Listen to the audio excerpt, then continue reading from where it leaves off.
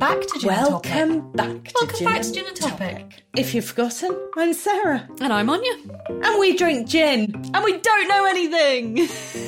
But it's okay, because we've got a load more experts. We've got some really cool topics, and we're going to find out about them. Yeah, while drinking gin.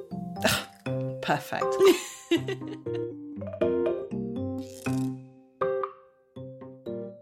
Here we are. Who are we talking to today?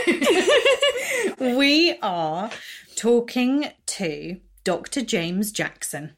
That could be a Marvel character. Dr. James Jackson. Yeah, because they all have, you know how it's like Peter Parker, Stephen Strange. Yeah. Oh, maybe he's got a superpower. We'll see.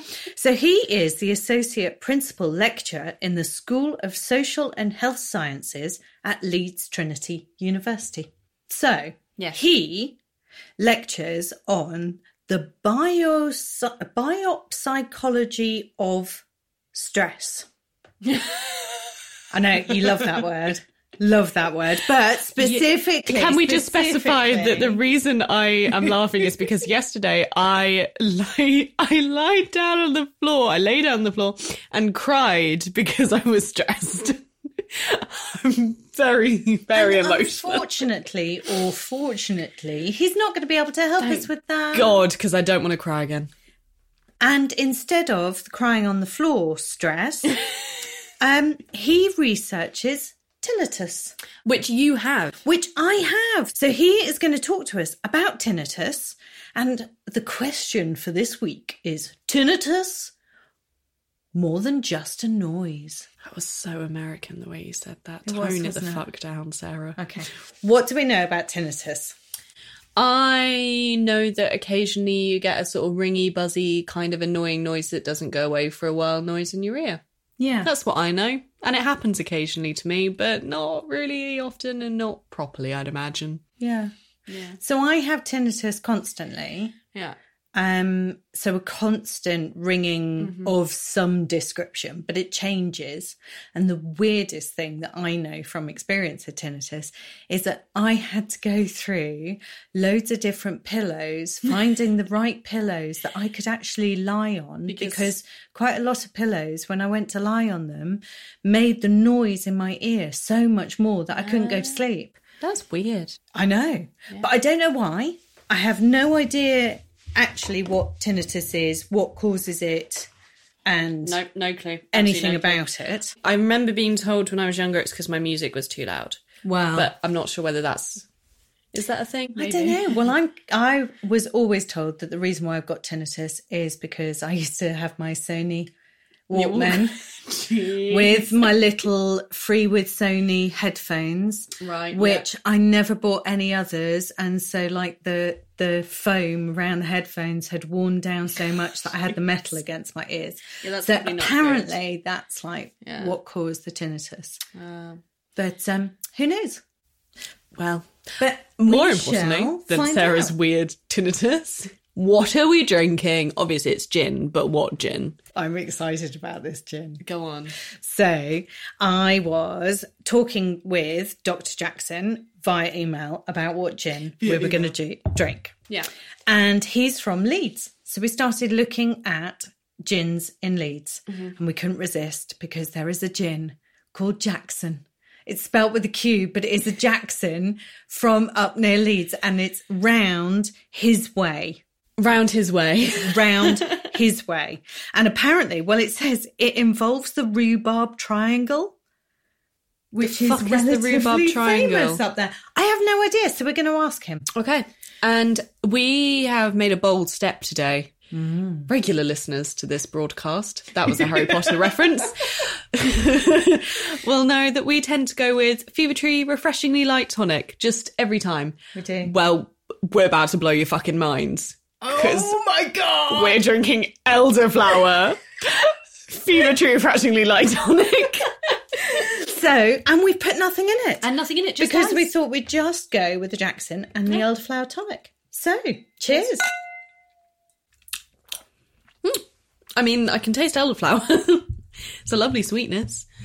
That's nice. It is nice. It's very refreshing. It's kind of hard to taste the gin once you put a flavoured tonic in, which is why we typically don't do it. I know. But I was in the mood for some elderflower. And the good thing is we know that Jackson pairs well with the elderflower because there isn't clashing. There's no clash. You haven't got this, actually, everything doesn't work. No. It works well. It tastes nice. It's nice and clean. It hasn't got a cloy. No cloy. Very tasty. It is really lovely. And I normally avoid any flavoured tonics because I think I prefer the gin. But actually... It's tasty. It's nice. I'm enjoying this. I think I might enjoy it a bit too much. I'd like to have a little elderflower in my tonic because I quite like having little flowers floating in my drinks. But it's the wrong time of year. You're a bit bougie like that. Mm-hmm.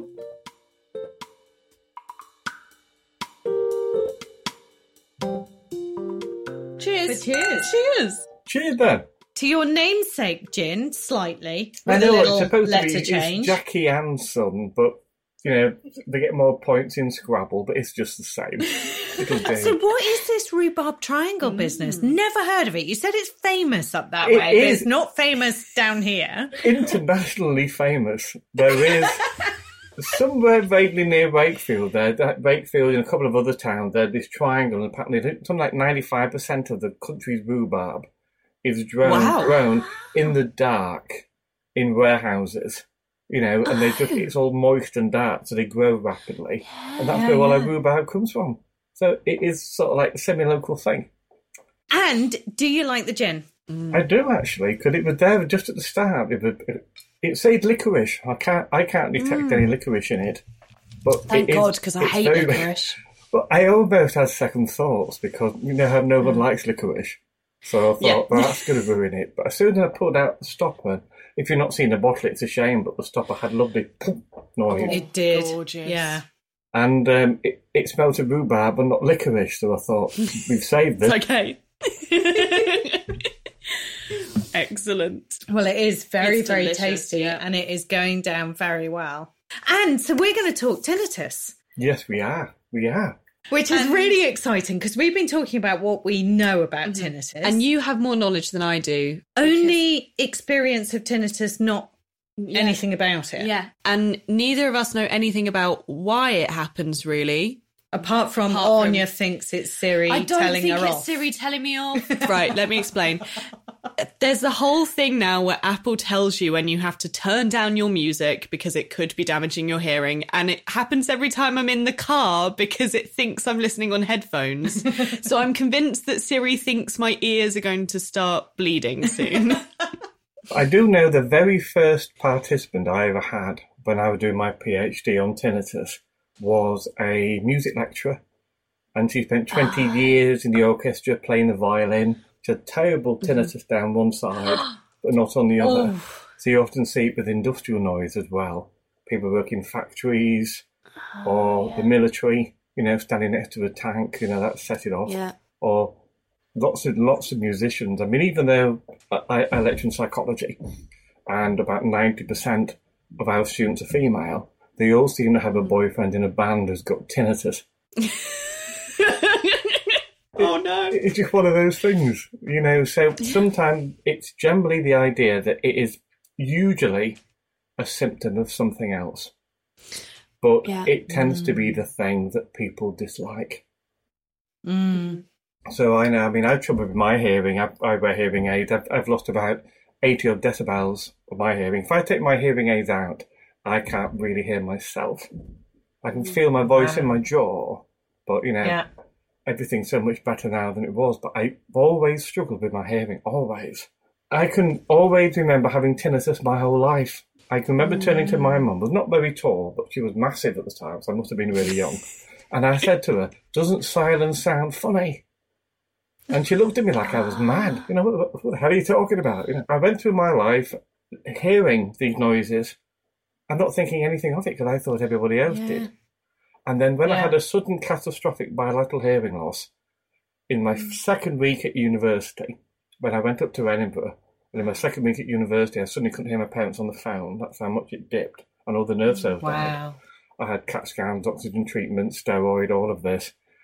And a well-meaning doctor said to me, do you have tinnitus? And I thought, I've no idea what that is. So she told me what it was, and it was like, oh, God, I've got it. Yeah. And I woke up the next morning, And the noise I've had in my head my entire life, I suddenly knew ought not to be there. Ah. From that day onwards, I suffered with it. Yeah. Didn't change. My perception of it changed. And it took me about 10 years to get over it, to be honest with you. So you were born with it, always there? I had either, well, both. I mean, my immune system, I had to be downwind of somebody when I was young, and I caught chickenpox, measles, German measles, mumps, had them all quite young. Yeah. One of them caused my hearing loss in my left ear. So at school, I sat at the front on the left, and I heard out of that side, and I sort of covered for it. And then when I got to 18, it just fell. Just the disease, the hair cells, the nerve endings died. And at that point, I found out I ought to have these noises. It's worth pointing out, tinnitus is damage in the ear. And the ear damage, and you've got hair cells in the ear, and some of them are just flopping about. And the signals are sent accidentally. They go up to the brain, and the brain believes that the ear's actually heard something. So you perceive it. It's very different from, say, mental health issues. When people hear voices, for example, that's the brain randomly activating by itself. But with tinnitus, it's the ear telling the brain, and the brain believes the ear. So you're hearing things that don't actually really exist. So I don't know what noises your tinnitus is like, but to describe it, I've got an out-of-tune test card. So World War II bombers going overhead in like a brrr type noise. Yeah. An oboe, a squeaky sound that comes and goes when I'm stressed, and my favourite. Ever seen any one of those Hammer House of Horror B movies? You know, and it'll have a church bell on a hill in fog, like a bong noise. Wow. From talking with others, my tinnitus noises are quite unusually low frequency. But for most people, they're a lot more, and that sort of thing. Yeah. Yeah. So what are yours like? See, well, I find that really interesting because you can obviously really define all of those noises. And I don't know whether I might have been able to, but so most of my noises are high-pitched whine. Mm-hmm. That but could also just be me talking to you, though. Well, that's very true, quite often. But the weirdest thing is that since lockdown, I use bone-conducting headphones, and I use them for running because you can hear. Sorry, the for outside running. When did you last go running? Say what you really do with them, Sarah. Nordic walking. Looking like I've lost my skis. Yeah, be proud of it. Yeah, I love my Nordic walking. Power walking. No, well, with poles. With poles. It's a really interesting look. Yeah. So I use them so I can hear the outside world, and because I've never liked anything over my ears since I got rid of the Sony Walkman.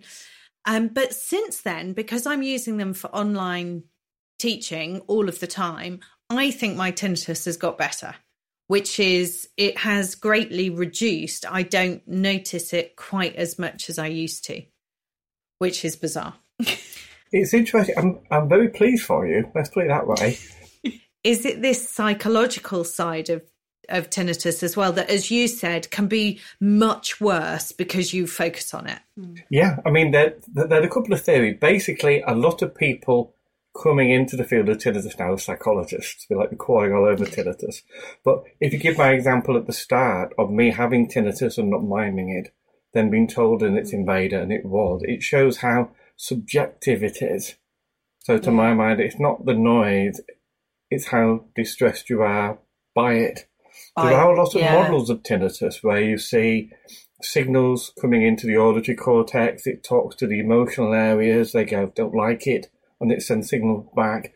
And you get caught in these kind of positive feedback loops when you're worrying about it, so you pay attention to it, so you get louder, so you worry about it, and it just goes round and round like that. Yeah. But some of the psychological models have, on top of all that, there's you as an individual, there's your mood, there's your personality, and they factor in as well, because there is no cure for tinnitus. There isn't. Mm-hmm. But there are a number of things that each work for a small number of people. Probably because there are so many causes of tinnitus. Yeah. It's hard to know exactly what's going wrong. But cognitive behavioural therapy is the thing that's most likely to work. But it does take a lot of time and it takes a lot of effort. And some people just don't go for that sort of therapy. It's not for everyone.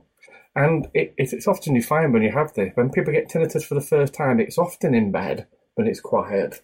And you hear a noise and you think, what's that? Someone goes, oh, and turn over thinking that's not happened before. And they just turn over and they go to sleep. And other people might sit bolt upright in bed and literally go, oh my God, I've got a brain tumour. And that spirals people off. So one person will think it's okay, and one person will get worried about it because they don't know what it is. So it seems to get louder. And then that's when people kind of branch off. And further down the line, some people find it easier to habituate to than others. So about 98% of people will habituate to their tinnitus. So it sounds like that you have. But that means 2% of people never will. And it's easier to habituate when you're younger because your brain's more plastic and you adapt better. So, but there's a huge individual component to it. So I find that really interesting because what you've said is that the tinnitus is a byproduct often of other things, of something that's gone wrong and usually a byproduct of it. And it can't be cured. So the cure is how you deal with it so why can't it be cured? It's a funny thing that he's actually did a paper out there that was published open source. It got 100,000 views by the British Tinnitus Association, a few of the people that I know, but not me, but a few people that I know. Tinnitus, why is there no cure?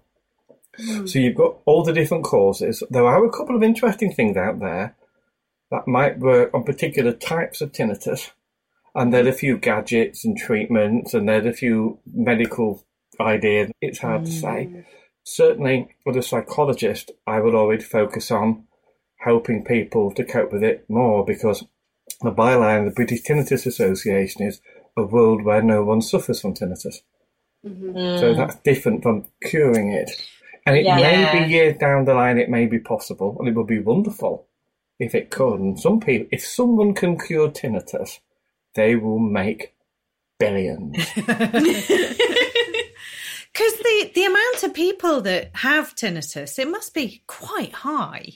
It's 1 in 8 people have tinnitus, believe it or not. Yeah. But if people who are retired, it's about 15% of the population.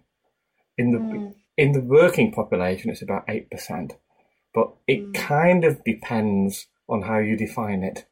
How long have you had it? Something else. But lots of people have it. And I've been at events and someone goes, oh, I've got tinnitus. And his wife goes, have you?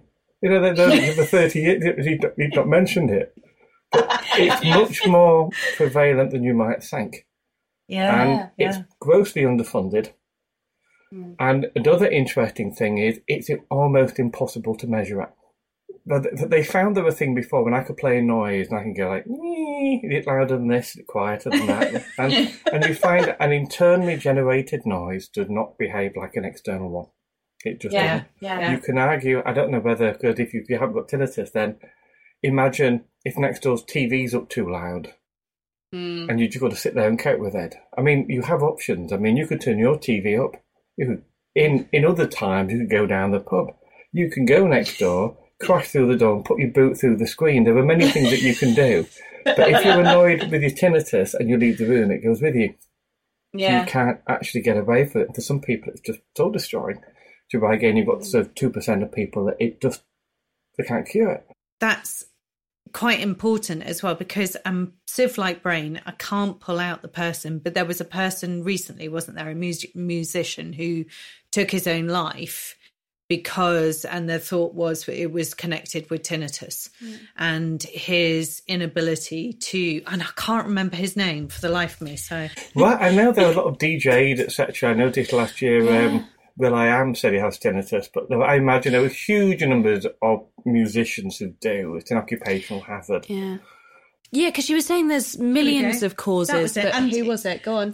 This is why I know it, because it was in Spiral Carpets. And it was the drummer of In Spiral Carpets, Craig Gill. and he committed suicide due to long-suffering anxiety and sleep deprivation caused by acute tinnitus. And again, that sort of feeds into the it isn't necessarily the tinnitus, but how you deal with it and how it can be completely overwhelming for some people. I mean, there's something, especially if you don't really know where it comes from. There's also the problem with what happens that if you actually, and you have tinnitus, and usually you go to the GP. I've done some research. Because GPs are they know a little about everything. Tinnitus is one of those ones where it tends to be a bit lower down the scale of things. You're thinking, if you've got tinnitus, you've probably got hearing loss. Let's get you down the hospital for a hearing test. And you find that if you do have hearing loss and you have tinnitus, and they give you hearing aids, so you can hear other things, it distracts you from your tinnitus. So that's what everybody's thinking about. But what if you're one of the 20% of people with tinnitus who doesn't have a hearing loss? It can't really do very much for you. So you go to see your GP, and if the GP knows about it, and in fact, I was interviewing some people, and one said his GP was wonderful because his GP had tinnitus. Knew what it actually could be. I knew someone a hearing therapist nearby they could refer them to, and they got someone who was understanding, but helping to support them in that way, and that kind of helps. But if you think about support, you might think, oh, I've got some support, or I've got no support. The worst thing is being unsupported, which is something else. It's like when you go for someone for help and they turn around and go, oh, well, there's no cure for that. You're just going to have to live with it. And people stagger out, my God, how am I going to do it? And so there's millions of causes of tinnitus, but what are some of the causes? Because I have no idea, apart from Siri telling me off for my music being too loud. Well, you've got things like industrial noise, for starters, as we've covered. You can have, Meniere's disease, anything to do with dizziness and balance, Lyme's disease, tics. There's probably about many hundreds of different types of medication that can cause it. Certain types of antibiotics, stress. There's a lot of different things that it's not just parasites or viruses or anything else like that, or just wear and tear and old age. So can we just backtrack into what it actually is? Because I remember you were saying about the ear telling the brain that it's heard a noise. How does that happen? I don't understand. Oh, you want the science? I do want just a little bit. When sound waves come at your ear, and if you've got this little shell shape in the ear called the cochlea with fluid in, and it's got about 32,000 hair cells inside that wobble. Yeah. Wow. So when sound strikes and everything reverberates, the hair cells move. Now, the higher the frequency, the faster it goes, the further round it goes. So different hair cells wobble. So dependent on the frequency of the sound hitting your ear, different hair cells will shake. Without getting too complicated, when a particular hair cell shakes, a neuron fires, sending a signal to the auditory cortex saying, I am the hair cell that does sound at 6,000 hertz. Brilliant. There is a noise, yes? So your brain perceives a 6,000 hertz noise. Yeah. That's how it normally works. But imagine if that hair cell is damaged and it's kind of like stuck off to one side. Oh, poor little hair cell. It's always firing. Yeah. So then you get random spontaneous signals going up to the brain. And it's almost as if that sound is there all the time. There's a simple way of looking at it. There are other things that can happen, but ultimately, damage results in a signal coming through, and the brain just goes, fair enough, there's a sound there. The ears never let me down. This is what it is. And then you perceive that sound, even though in reality, it's just air molecules bouncing around. And so that's when you can have all the variety of sounds of tinnitus as well. So some people have, for example, depending on damage to the ear, they might have what's called dead zones, when there's a whole set of hair cells that have just died. So you just cannot hear anything at that point. which of course happens with age. Yeah, I was going to say, because you get shops that put those things outside that make a high-pitched frequency to scare away the youths. But us old people are absolutely safe because we can't hear it. So we can go shopping. Okay, stop rubbing it in. You think that high-pitched sound to keep you away from the off-licence, you know? Yeah. When all the newer ones come in a bundle to the auditory nerve, the high-frequency ones are the ones on the outside. So they're the ones most likely to be damaged. And they're the ones you're more likely to lose first. It's a bit like, you know, the best example an audiologist told me, imagine if you keep going through a door and you slowly wear out the carpet. It's that sort of thing. You know, so the ones that do generally it's the high frequency sound that you lose first.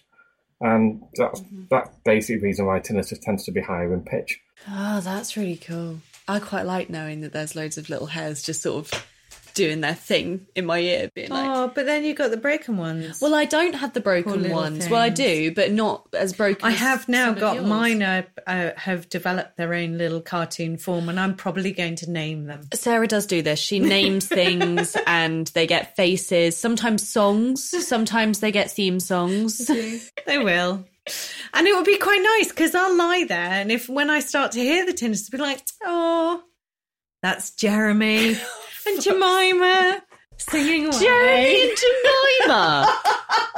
It might be a nice way of doing it as well if it comes more, you know, personal in some of it. Without it being bad, it becomes like a bit of fun. Because say, for example, some people say that caffeine makes tinnitus worse. Some people actually say caffeine withdrawal makes tinnitus worse. So there's all kind of things to do with it. But the thing is, while I'm prepared to accept that caffeine might make my tinnitus worse, I really, really like coffee. Yes. The joy I get from drinking coffee is far and above the benefit I would get from avoiding it. So again, because that thing I was hinting at before about you not having control over your tinnitus, some people, by avoiding stuff, it's effectively their tinnitus is now stopping them. And like I say, most people habituate, but some people never do. And people get trapped in these horrible ruts. So some of the stuff I've suggested is like, there are ways you can just improve your sense of control over other aspects of your life. Some of it might sound a bit trite, but at the same time, your sense of control, the theory that is like a muscle. The more you use it, the stronger it gets. And it kind of leaches into other areas of your life as well. I do that now when I feel a bit like, oh, everyone hates me or, oh, I look crap today. I sit there and I go, you know what? I can think whatever I want. So I'm going to think about the plot of Mamma Mia. And it works because I take over my brain and I just go, right, we're going to think about the fact it starts with her sending the letters to her dad. And I just take over. It starts leading into things like that, start leading the concepts of CBT and mindfulness. And some people are more naturally predisposed to them. So one of the things about mindfulness and CBT is that not falling into overly negative thoughts with tinnitus or with other things. It's about trying to stop people from thinking these negative thoughts and just reframing it. Some people do it naturally. Some people can do it with effort. Some people never really get the knack. And going back to the tinnitus and the stress responses for tinnitus is because it is subjective. And I know, you know, my tinnitus is not so bad. I don't know your tinnitus, but as you said, you've had it since very young, and you've been through that period of having to come to terms with having it once you found out it had a name. It took me a decade to come to terms with it. Yeah, and there must be lots of people that are going through that decade at the moment that must be really hard to even think about. Yeah. A, having it, B, having it forever, and C, being able to try and get some control over not being depressed about it. Must be really hard. Yeah, you know, CBT, mindfulness, it's hard. You're talking about finding a therapist, paying them a certain amount of money, going for a couple of hours a week for 10 weeks, a lot of effort, homework, other such things. People think, God, I'm so stressed out with my tinnitus. I can't barely even think. I can't possibly go anywhere. I can't possibly do this. And that's when there's that sense where this is when improving someone's sense of control comes into this. Because if you think you can do little tasks such as I will decide on next Thursday I will eat no biscuits. You can arguably on Wednesday remove all the biscuits from your house so that on Thursday you succeed because of what you've done. See, that's a good way of doing it. Whereas I was thinking the first thing I'd think about on Thursday is don't eat a biscuit, don't eat a biscuit, don't. I'd go through the whole day thinking about, I'd have eaten a biscuit by like 7:05 in the morning, even though I wouldn't normally eat a biscuit at 7:05. Don't limit my biscuit consumption. We only have a finite amount of willpower. Yeah. And if you're under pressure, it doesn't work. So you find there were studies that show, say, if you work in a job when you always have to be nice to people, and you have to be nice and smiley to people who might not deserve it, and you spend all day being nice, and you come home and someone goes, like a biscuit, yes, because you exhausted everything trying to be the person you're not early on in that day, so people can be more vulnerable at different times as well. But generally you have that sense where if someone feels, actually, I have the power to change some things in my life, I could go and see that therapist. I might imagine myself being able to. You may or may not have confidence in it working or anything like that, but some people think, I could never do that. There's actually lots of stuff that shows that there's very poor take-up of therapy for people with tinnitus. I mean, I've seen studies that report 25% of people just never bother turning up. And if it's that bad, in fact, you've got that ironic thing when it's so bad, you don't quite have the capacity to go. But it's like when you're that down and when you're that low. And that's a horrible place to be. So is there then also something about framing that tinnitus to be able to go, okay, I've got it. It cannot be fixed as much as I'd want somebody to wave a magic wand and fix it.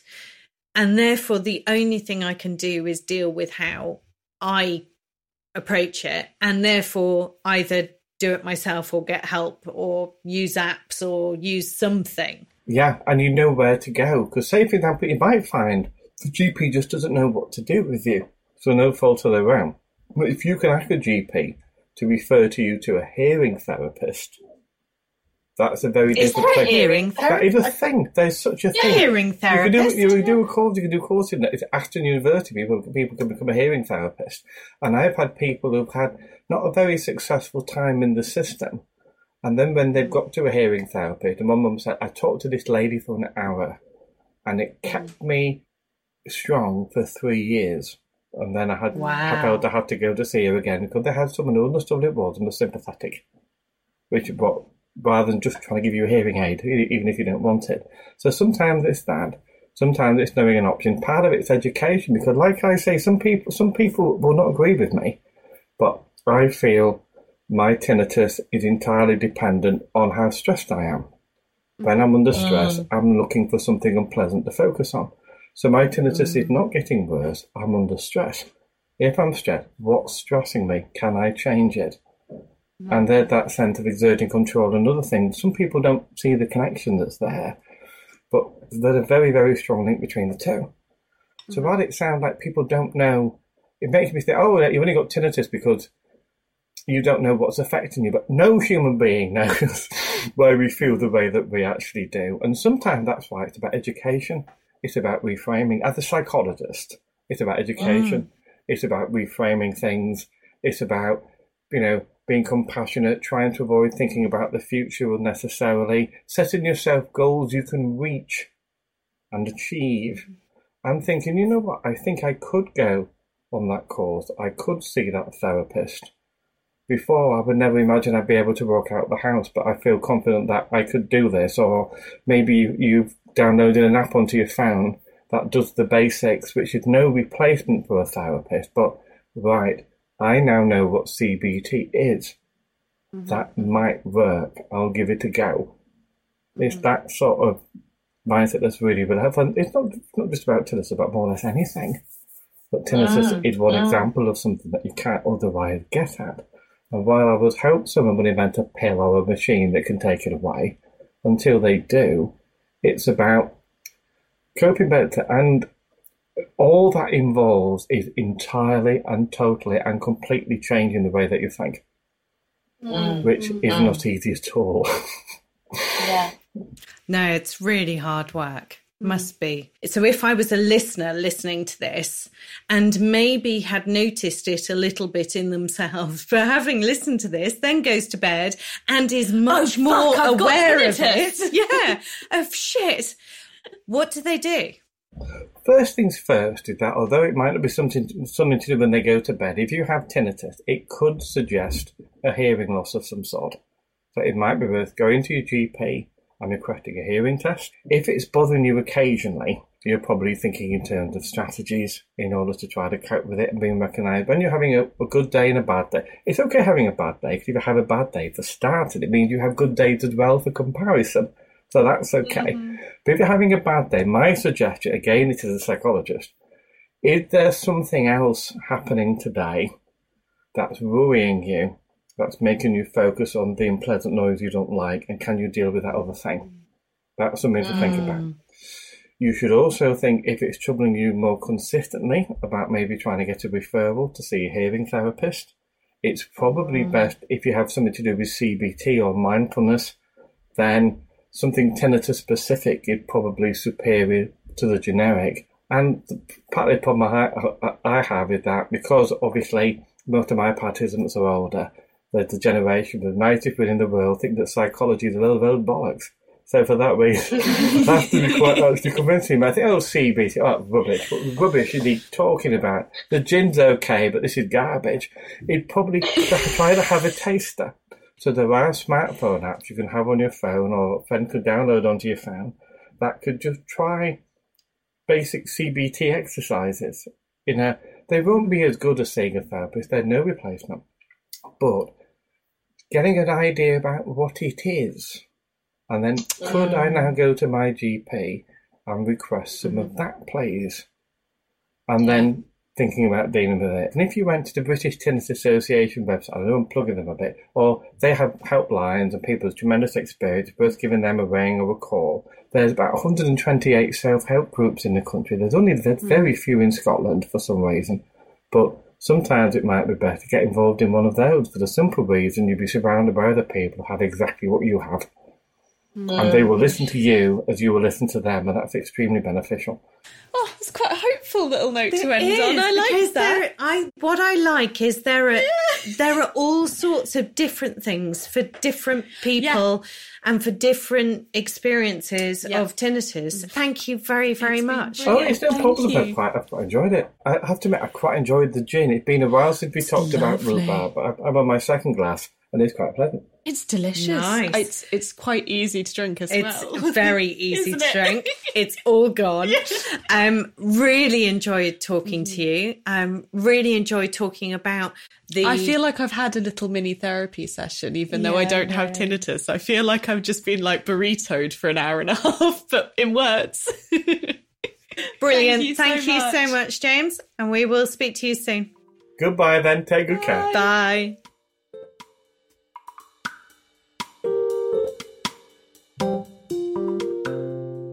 So, tinnitus. Is it just sound? No. Well, the sound is sound. Well, no, it isn't. Well, it's not. But it's not sound. It's like, neurons going, you had a sound brain, but the ear's going, no, I'm just broken. Yeah. But I learned a lot. How do we get tinnitus? Broken hairs in your thingamajig that send signals to your brain. I only had one gin, fucking hell. And it can be caused by loads of things. Different illnesses, possibility diseases, or pregnancy, loud music, old age, you name it. Stress. Yeah. All sorts of possible causes of tinnitus. Yeah. The actual tinnitus, broken hairs, poor little things. Not curable, but it's all about how you manage it, and there's tons of ways to manage it. And that everyone can have different types of tinnitus, so you can hear different things, so it can be really difficult to explain it. Yeah. And so it is very much about what you do with it, because we can't cure it. Nope. So how do we deal with it? What did we learn? Well, CBT therapy. Yeah. Yeah, mindfulness too. Which I'd previously heard about with managing anxiety and depression, and it working for some people and it really not working for other people. And actually, I thought that was really good, learning that about trying everything and all at once. But I think with lots of the different things, as he was saying, the key thing is about the control. Yeah. Isn't it? And taking control of your tinnitus Yeah. to then work out how you manage it. Yeah. And whatever things that you would find useful to cope with that, with whatever psychotherapies Whatever or you support choose to do. networks or whatever it is. Yeah. Hearing therapists. And hearing therapists. Yeah. So any of that kind of thing that would work for you, but taking that control and doing something about it. Yeah. There we go. There you go. And most of the UK's rhubarb is grown in one particular place. I know. Who knew? Nobody knew. What's Well, apart from the rhubarb growers. If you enjoyed this episode, Listen to more. We've got tons. got loads. And if you like them, really, really like them, you could always leave us a review because apparently they're quite helpful. You can also subscribe. You can. And then you don't even need to go and find us. We just appear. Every single week. Yeah. We are on Twitter at Topic Gin. and on Instagram. Topic Gin. Hey! Join us next week for another gin and another topic.